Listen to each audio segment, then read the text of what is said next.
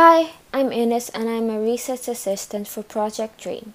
And today I'm going to be talking to Emma, who has been our field coordinator from Glory Reborn in the Philippines, about the motivational interviewing training, which was organized by Project Dream and conducted by Kim Jolliffe, a consultant clinical psychologist and member of MINT.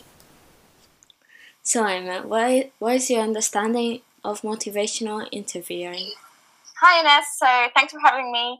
And what I understood about motivational interviewing from our training was that motivational interviewing is having a conversation about change.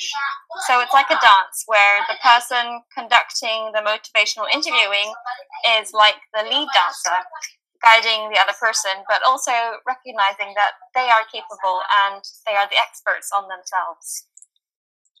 And what would you consider its benefits?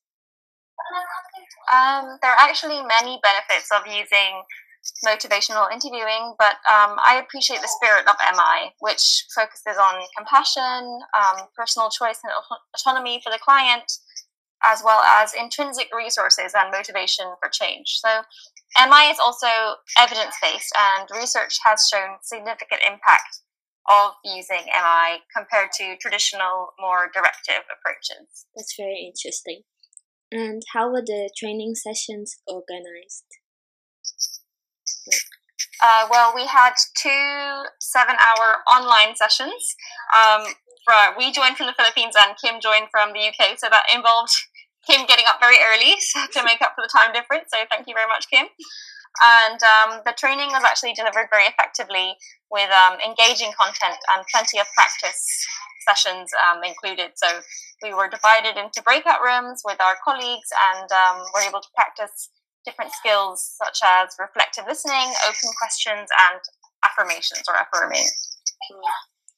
And have you had the opportunity to apply the principles in your work?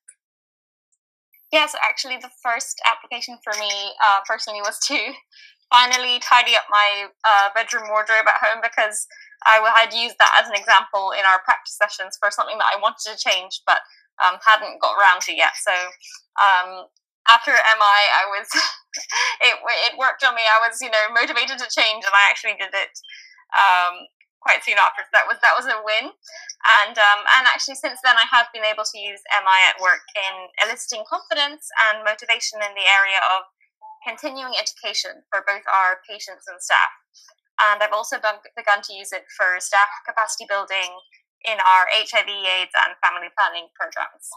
So is that how you think this opportunity will help women find education and employment in the Philippines? Yeah, I think the MI training really gave our staff the chance to view patient care through the lens of a partnership or a dance.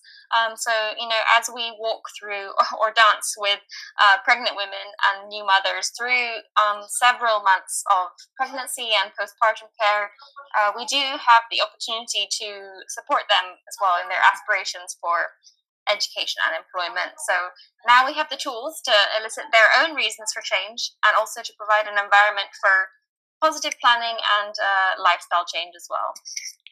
That's great. Thank you, Emma. Thank you so much, Ines. Bye.